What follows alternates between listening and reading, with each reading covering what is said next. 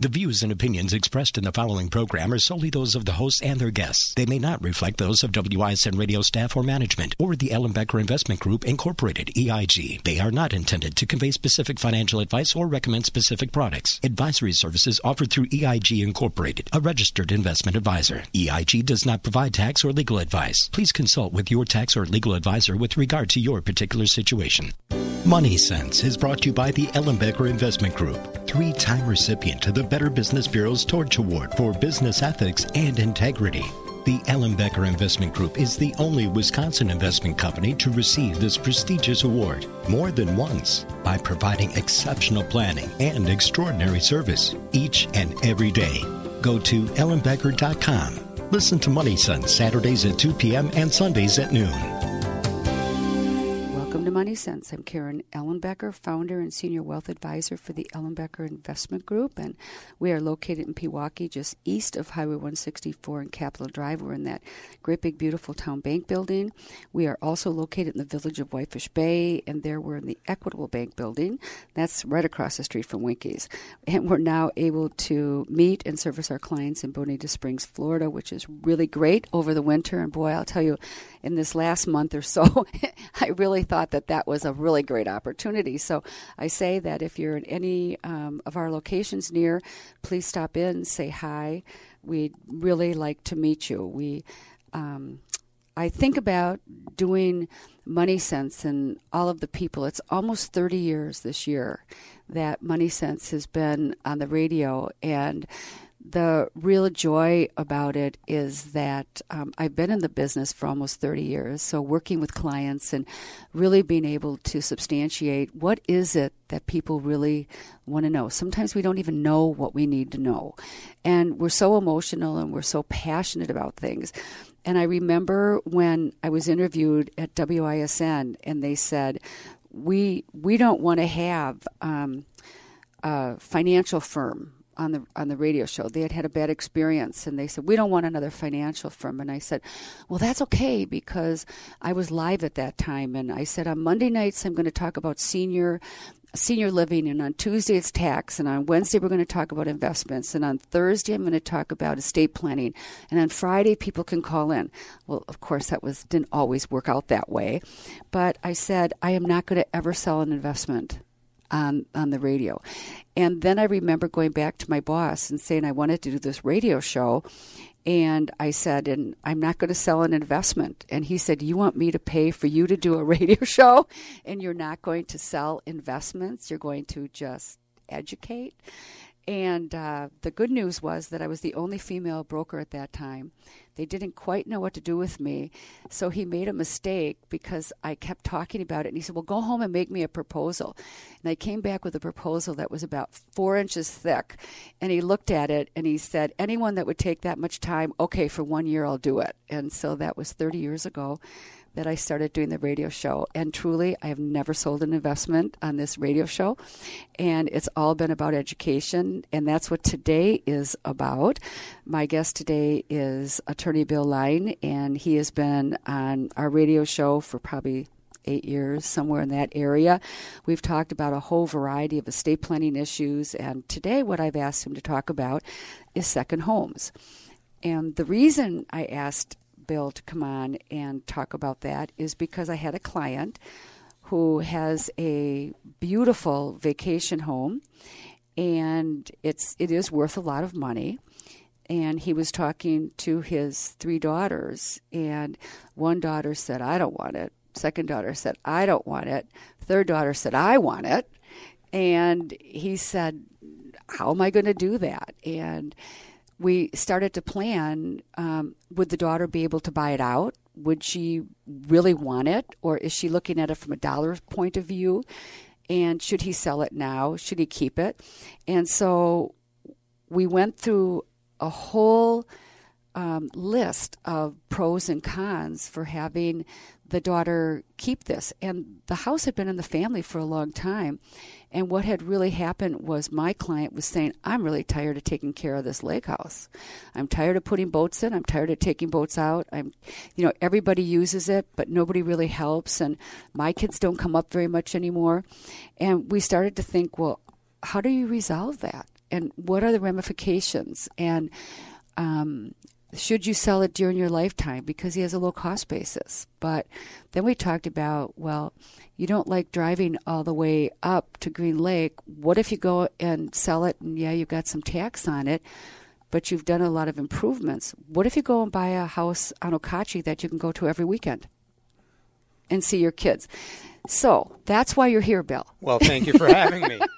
We're here to talk about all the ins and outs of second homes and all the estate planning ramifications, but many times it comes down to an emotional decision. And you and I both have had kids that have inherited property and said, oh, I can't sell it.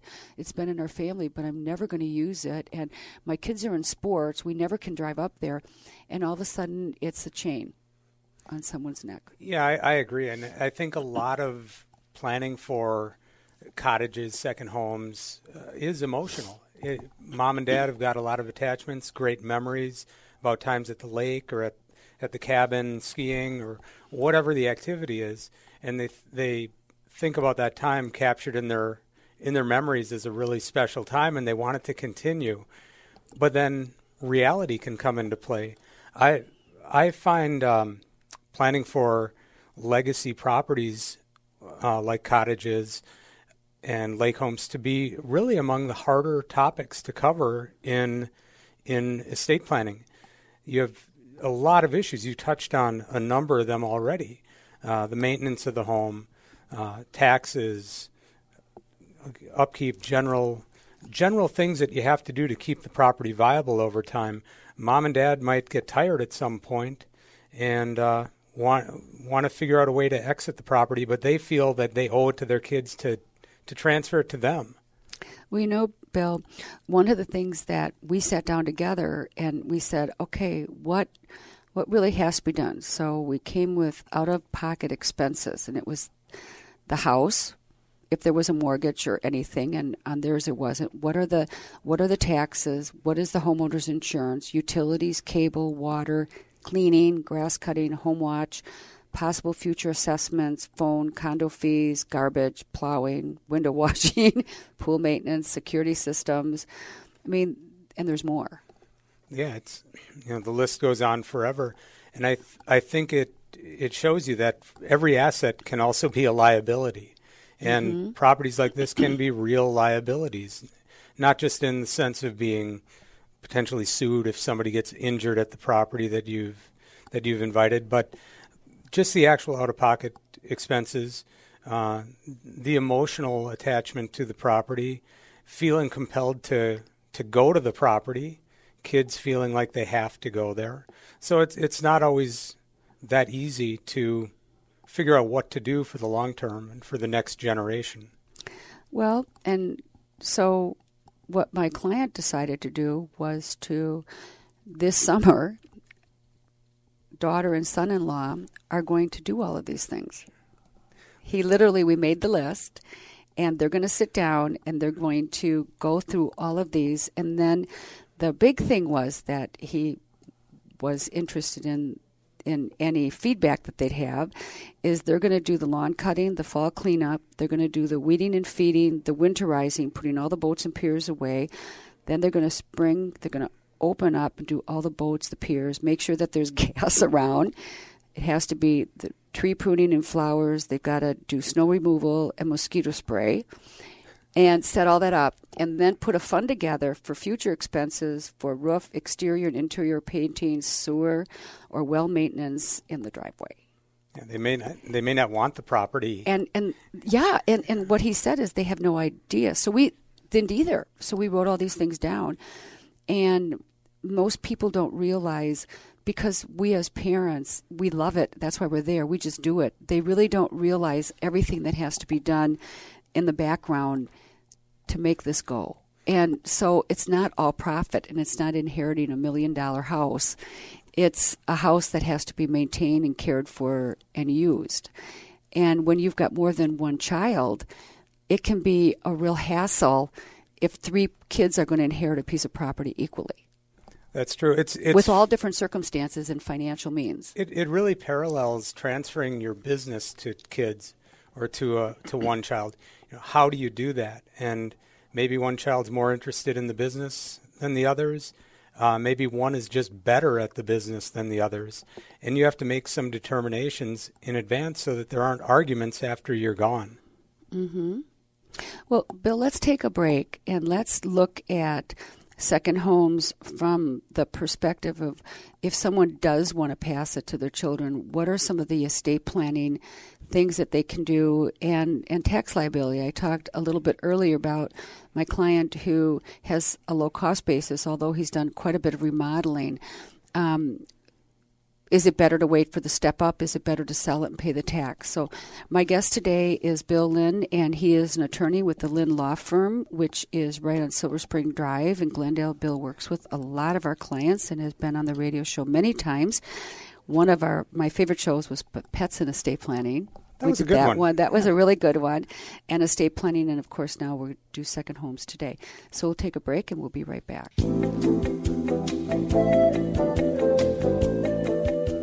Welcome to Money Sense. I'm Karen Ellenbecker. My guest today is Bill Lyne, and he is an attorney, and he owns the Lyne Law Firm.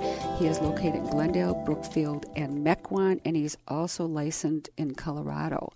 So he has got a lot of coverage in this whole city of Milwaukee, which we are exactly thrilled about because Bill does work with so many of our clients and comes right to our office, and it's really great. And I also appreciate that you're willing to do Money Sense. And today we're talking about second homes. And Bill, why don't we start right at the beginning? You and I are meeting with a client and we say, is this your only home? And then they'll say, oh no, we have a lake home, or we've got hunting property, or we have a home in Florida. So there's a difference between like my client having one up in Green Lake opposed to someone having one in Florida or Colorado. Yeah, absolutely. Well, a lot of questions come to mind right away. One would be, how often do you use the property? How often are you there? Do you invite people to the property? Do you have other guests other than family members? And do you rent the property? Rental can be a great way to meet a bunch of the expenses we've talked about, but that too comes with a lot of liabilities that we like to address within an estate plan. When you, so let's just look at some of those questions then. How often do you use it? Why is that important? Well, I think that's important in terms of the overall estate as a cost justification for the property. So you have all these expenses. You have to do a cost-benefit analysis to keeping that property, and how viable will that be moving forward as you get older, kids grow up, move away from home, and maybe aren't interested as much anymore in coming back to the property. Would you perhaps benefit from a current sale of the property while the market's good and taking the funds and investing in another way? So that, I think that's a really important question initially, is just that cost-benefit analysis. And many times it's driven by how often you can use the property. And another thing, when you talk about kids using it, one of the things I found out that rarely do all the children agree unless they're located within a reasonable distance to all use it. And whenever you have more than one person trying to make decisions, it's hard to say, we need a new roof, everybody chip in $2,000. Yeah, that's true. Everybody chip in, and the well went. And it's going to be, because it tends to be that kids, for the most part, have different income and different resources. And one child in the family might have one child, and one child might have four children. Yeah. With different and worrying about cost for college and other things, and sometimes it becomes very difficult. So is there a way that if somebody really wants the kids to have that house, that they can set up a fund that will pay expenses? What are some of the alternatives if they really just want to keep that place in Absolutely. the family? Well, obviously it's really driven by the finances of the family. So if mom and dad have means and they can establish a fund to maintain the property, it might be direct funding with investable assets and cash. You could fund ongoing property maintenance, keeping the property in the family after you're gone, possibly with life insurance if mom and dad are insurable. So there are ways to fund vehicles or entities to hold property after mom and dad have died, for the family to continue to benefit from use of the property without it becoming a burden, where siblings have different financial wherewithal, different expenses. You just can't forecast all of that. Everybody's situation is different, and everybody's means are different, and their willingness to contribute as well. Many people would want to be involved in a property that a family's had for years. Some may not see a great value in it. So I think we need to always plan for a variety of options. So those families, those parents have means, and they say, we know that you kids all want it, and we know that you have different resources. So what we're going to take is money from the whole, and we're going to, either through life insurance or through our own personal assets, we're going to develop a means that this property can stay in the family and be all the expenses covered for that. And these are our expectations. Then you have the family who doesn't have a lot of means, and that property is one of their bigger assets, and they say, well, maybe we should give it away. Maybe we should give it to our kids during our lifetime. Yeah, if it's a property that's appreciated over time, I would advise likely against doing that because of the capital gains tax issues that come with a lifetime transfer. If you transfer property to somebody during your lifetime by gift, they receive that property with your income tax cost basis in the property. So if you transfer an appreciated cottage to your kids, they can receive the property. There'd be no tax payable at that time. But if they go to sell the property down the road, they would pay a capital gains tax based on the acquisition value of the parents. So the tax can be onerous at that time. Whereas a transfer under a will or a trust at the death of the parents would come with something we refer to as a step up in income tax cost basis, meaning that the cost basis would be the date of death value of the parents who have now died. So if the kids have to sell the property after death, they would incur little or no capital gains tax liability. So if someone purchased a home on a lake or anywhere for that matter that they paid $150,000 for 20-some years ago, which actually a lot of people did, sure, and now it's worth $600,000 or $750,000, upon waiting for that first person to pass, they eliminate that entire capital gain between the 125 or 50 to the 650. That's correct. And this is really important in the second home setting because, as you know, Karen, with a primary residence, there's an exemption from capital gains tax for a marital couple who it's $500,000 that you can exempt. That does not apply to a second non-primary residence property. So the tax planning is really important to cover thoroughly, make sure that the estate planning addresses different ways to transfer the property in a tax-efficient manner. And I just want to say that we are not talking about entitlement planning here.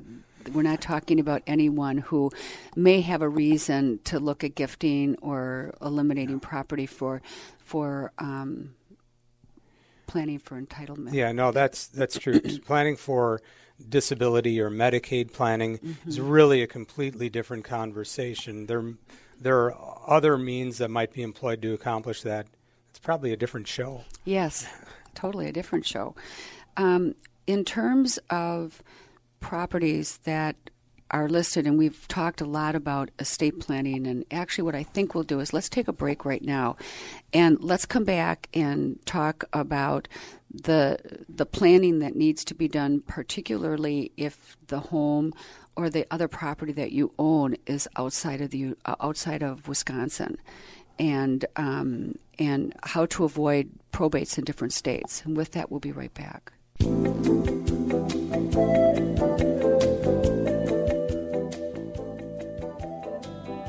Welcome to Money Sense. I'm Karen Ellenbecker, founder and senior wealth advisor for the Ellenbecker Investment Group.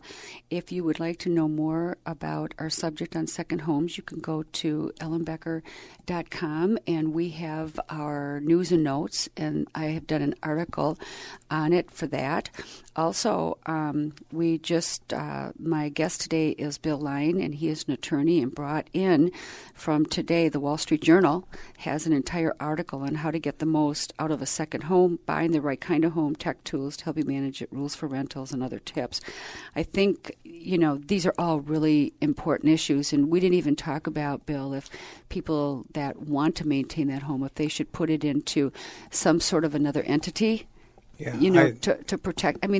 I guess the real, what I'm hoping to accomplish with this show is to maybe spark some interest that if you do have an issue, to deal with it, to be proactive and deal with it before you die, and look at all the possibilities that you have, and if there's a better way of accomplishing what you personally want to accomplish, because that's the real key about estate planning. And so, as I said, my guest today is Bill Lyne, and he is with the Lyne Law Firm. He has an office in Glendale, Brookfield, Mequon, and he's also has an office in Colorado, which makes it really nice. And we're talking about second homes, and when we ended our last show, we said that we would talk about the estate planning around owning homes in different states as well as in Wisconsin, and some of the things to be aware of. Absolutely. One of the tools we use in basic estate planning is a revocable living trust. And a revocable trust, during your own lifetime, it's just a different way for you to own property. But upon your death, one of its goals is to avoid probate court involvement in your estate. And probate court is really just, in Wisconsin, it's a division of the circuit court in each county. And if you don't have your assets in a trust or have other means transferring your assets other than a will, then at your death, your estate would be subject to probate. One of the issues we see many times with out-of-state properties is, we've done a great job getting assets into the revocable trust that clients have put into place during their lifetime. Their residence is in the trust, their bank accounts, their brokerage account. Everything's done right, except they haven't transferred their out-of-state real estate into their trust. The problem with that is it will result in a probate court administration in the state where the property is located. So we like to make sure we're covering all the bases, getting, in its simplest form, getting property, all real estate, into the revocable trust during the client's lifetime. And it's especially important with those out-of-state vacation properties. When you're talking about putting it in the trust, in Wisconsin, we have a transfer on death ability that you can use, but it really doesn't work as well out in other states. Correct. Yes, some states don't have. In Wisconsin, we have a transfer on death deed. It's an actual deed form under Wisconsin law that you can designate an individual or entity to receive real estate at the time of the death of the owner of the property. And that works perfectly well. We could make a revocable trust the designee under a transfer on death deed in Wisconsin, and upon the owner's death, the property would automatically, really by operation of law, be owned by the revocable trust. Some states don't have that type of deed. They're not recognized under statutes in some states, and we just don't have a way to guarantee the non-probate transfer of property after death unless in another jurisdiction, in another state, without proactively going about and transferring that property to a trust or maybe another entity that we could possibly touch on. So really important to close the loops on your funding of your trust, transferring assets to your revocable trust when you're doing your basic estate planning. When we talk about passing an asset on, such as, and we've had so many different things, hunting properties and farms and all kinds of different types of properties for families and things like that. One of the most important things, I believe, is to sit down and talk to your kids and actually find out what they're interested in or what they're not interested in. I remember years ago talking to a client, and he and his wife were, no, this one, I don't think we'll ever use it. No, but I want to keep it. You know, it was my dad's property. I want to keep it. And finally the wife said, well, we really should do something. We should talk to it and figure this out. And he said, we'll be dead. What do we care? And I looked and I went, whoa, you know, when you're, you know, one hand, he particularly was looking at saying, I want to pass this because this is a great thing and we should keep it. And on the other hand, he was saying, well, why should we care if they all fight? Nobody will ever use it and it's going to turn out to be a mess. And that's not what we want when we're trying to pass these different types of assets onto our kids. And it can even be, I just had a client that died with 2 fancy cars and 4 kids. What do you do? 2 great Corvettes, and it's like, okay, who's going to get what? And so I think it's really one of the things that we take pride in, and I really love to do, are family meetings that we do in the office. And we sit down and we literally go through and say, you know, and in this case, we're going to be doing it with the 4 daughters and the 3 daughters.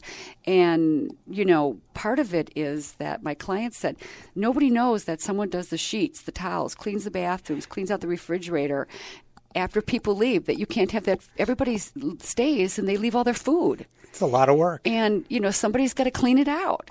And then you take it to the garbage. Well, guess what? You're leaving on Sunday and the garbage doesn't come till Wednesday, so you got to go to the dump. And he said, they don't know. He said, they come in and I've got steaks and meat bought and they pack up and they leave and then I have this house to clean up. And so we're literally sitting down with the girls and explaining it. Already know that 2 of them aren't interested, but is the one really interested? Or if we actually say you have an option of getting $250,000 upon my death and you can go buy your own cottage, or would you really like to own the cottage? I think that's a really good point. Yeah, how do you make things equitable, treat everybody fairly, yes, keep everyone happy, and really try to make sure that the kids aren't disagreeing after you're gone, because I think you can set up some hard feelings. Now you might not just have your own children, but now you have spouses. Absolutely. And they have families. Well, and they may not want to go every summer to the same place. Well, and I think you have to, you think about it. Okay, it's 4th of July weekend, and you have a 3-bedroom place. You have 3 kids, and they each have a spouse and their grandkids. Will the house even accommodate everybody on special occasions, big weekend events? Maybe the cottage isn't big enough. Maybe one child lives on the East Coast, one lives in the Milwaukee area, and one lives on the West Coast. Well, it doesn't seem to make a lot of sense to include the kids on the coasts in the transfer of the property. They'll never really be able to enjoy it. Well, and one of the things that's come up with many of my clients who have properties, particularly in Door County, up in the Green Lake, Fond du Lac, Minocqua, sure, lots of that. And they say, I can't even get the kids to come now because their kids are all in soccer and hockey, and they can't afford to take 4.5 hours or 5 hours to drive. And they need to get home Sunday night to make sure they're set for the week. And so even the driving, because kids are so much more active than they were before. There are a lot of activities. Yes. Their lives have changed in the last 25 years to a great extent. And so I think, as I said earlier, I think parents can romanticize the property a little bit, and they think about all the great times, and they don't necessarily think about all the work that they're handing off at times, the expenses, how it's going to be managed, who's going to get to use the property ongoing. So it can be really challenging, but having the conversations, the whole family sitting down with their counselors, with you, me, maybe their accountant, and get everybody on the same page so that nobody is surprised by the result when mom and dad are gone. Let's take a break, and then when we come back, let's actually talk about legacy planning. What is leaving a legacy? What does that mean? We'll be right back. Welcome to Money Sense. I'm Karen Ellenbecker.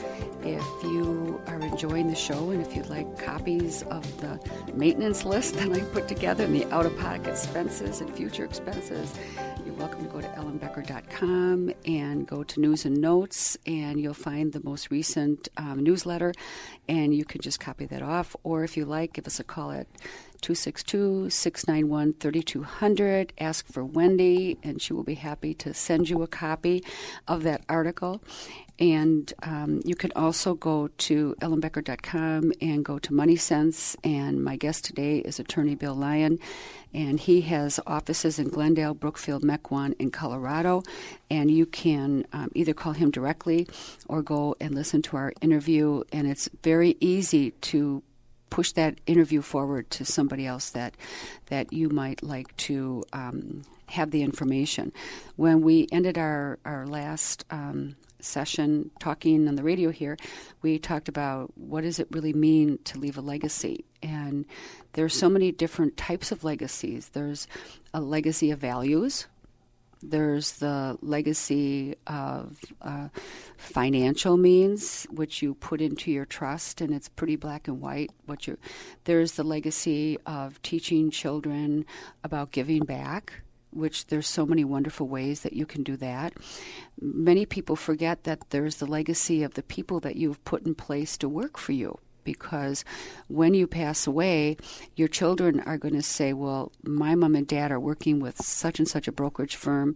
They must be the best people to work with, or this is the attorney. We should use that attorney, or dad and mom were using that accountant or insurance person. So part of your legacy is also the people that you have put in place, your team to help protect you and to help you to have that legacy, but also to be able to speak on behalf when something happens. And so I think when I think about second homes and I think about estate planning and all the different things that people do to get it right, one of the things that often gets dropped out is having that family meeting and actually telling your kids about what you want and why you want it, and introducing them to the people that you work with and developing those continuous relationships. It's sort of like mother's favorite recipe, passing it down, you know.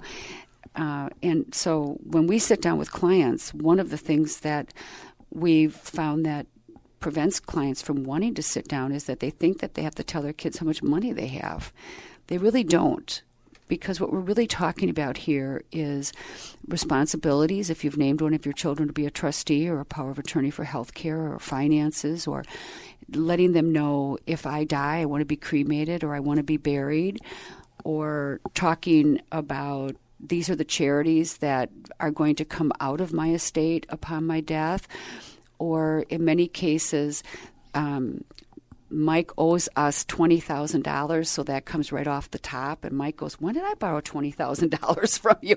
You know, Dad, you told me that you were giving me that. And no.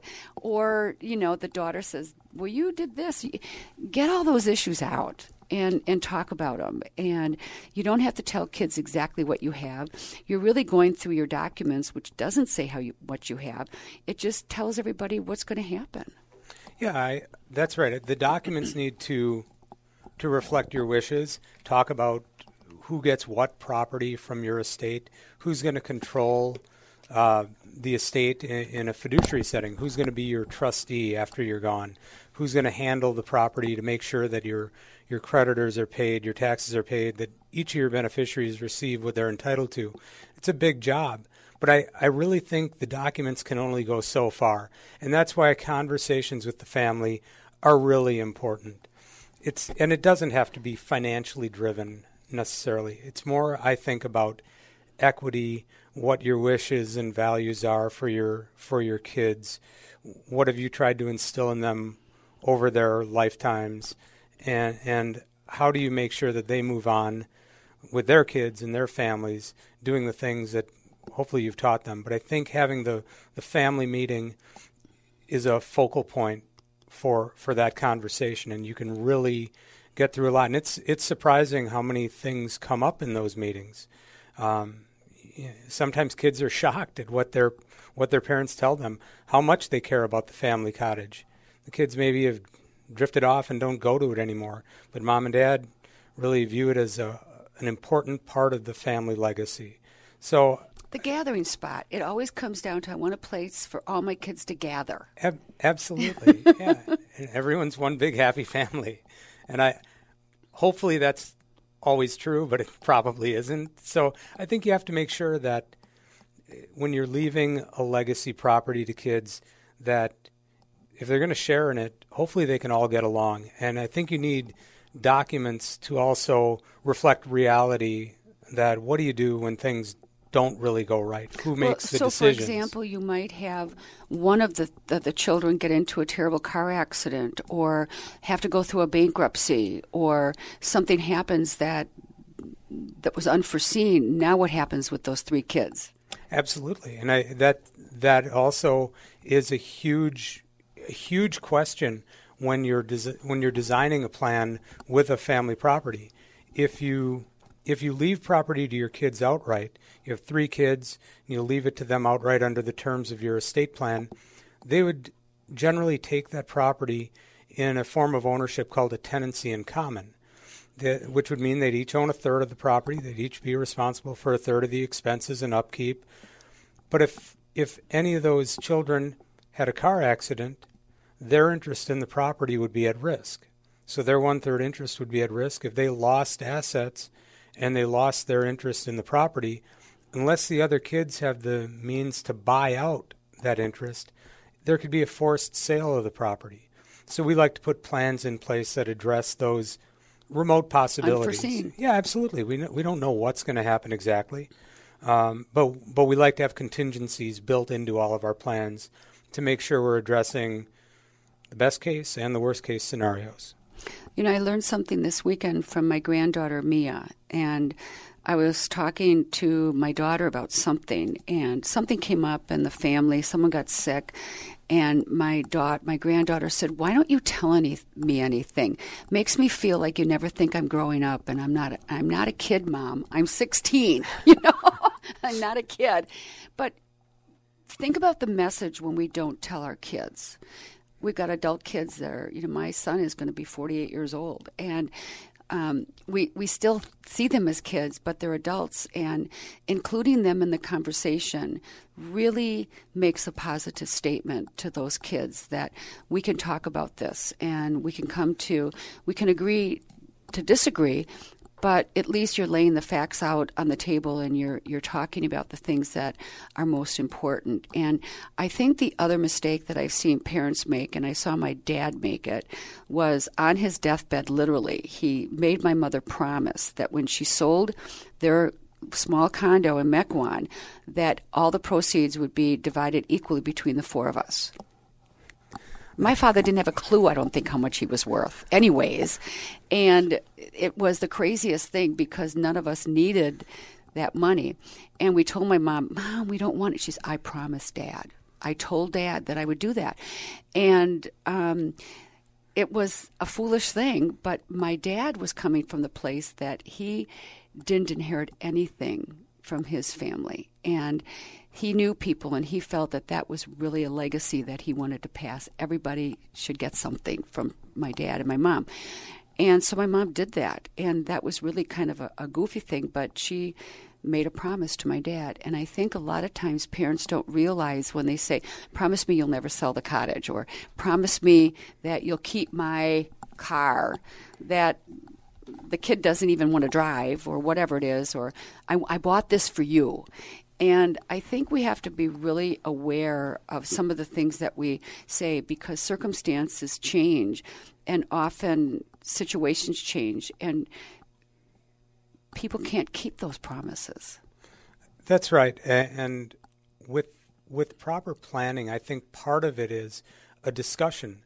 And I'd like to think if we'd met with your dad, we might have come up with some attractive alternatives for him that could have made him know there'd be a legacy for the kids, but also make sure your mom's taken care of. And those things can only come about through real conversations. Drafting estate plan documents is really not that difficult, in my opinion. But getting to the point of being able to draft, that can be difficult. And you need to have all the conversations that inform the documents that you're putting together for clients, meeting their wishes, allaying their fears, making sure that they have comfort in what they're doing. I would have to say we're talking about second home properties, but a lot of people do have collections. They have artwork. They have another one that is stock from a company that they've worked for forever, and they're attached to it. Right. And I have a client right now that's got several $1 million in a bank stock that could not possibly sell because Dad would be just sick about it. And so we have all this stock and all the risk that's associated with that. But it can't be mitigated because it can't be sold. So it's, there's all these different things that come up in families. And I think that if you take an inventory of what you have and where it's going to go and how you want it to pass, you can deal with every single one of those issues in a way that your family stays connected and not disconnected. And particularly loans, too, and money, where, parents are borrowing money or giving money and there's loans and there's no record of it. But believe the one thing I found out that everybody always knows when you give somebody money. You may not. That's for you sure. think, you borrowed so-and-so and you think that nobody else knows. And I don't know why it is, but kids keep track. I think you have to formalize those things to make sure nothing goes sideways at the end of the day. My guest today is Bill Lyne. He is an attorney. He has his own firm, Lyne Law Firm. It's in Glendale, Brookfield, Mequon, and also in Colorado. You can give him a call at 414-847-6290. I know you don't have a pencil handy, but you can always call the office because I definitely have his number. Thank you. And I can give that out to you. And as always, I hope that I've made a difference in your personal and your financial well-being. Remember, before we plan, before we advise, before we invest, we always listen. Have a great weekend. Bye.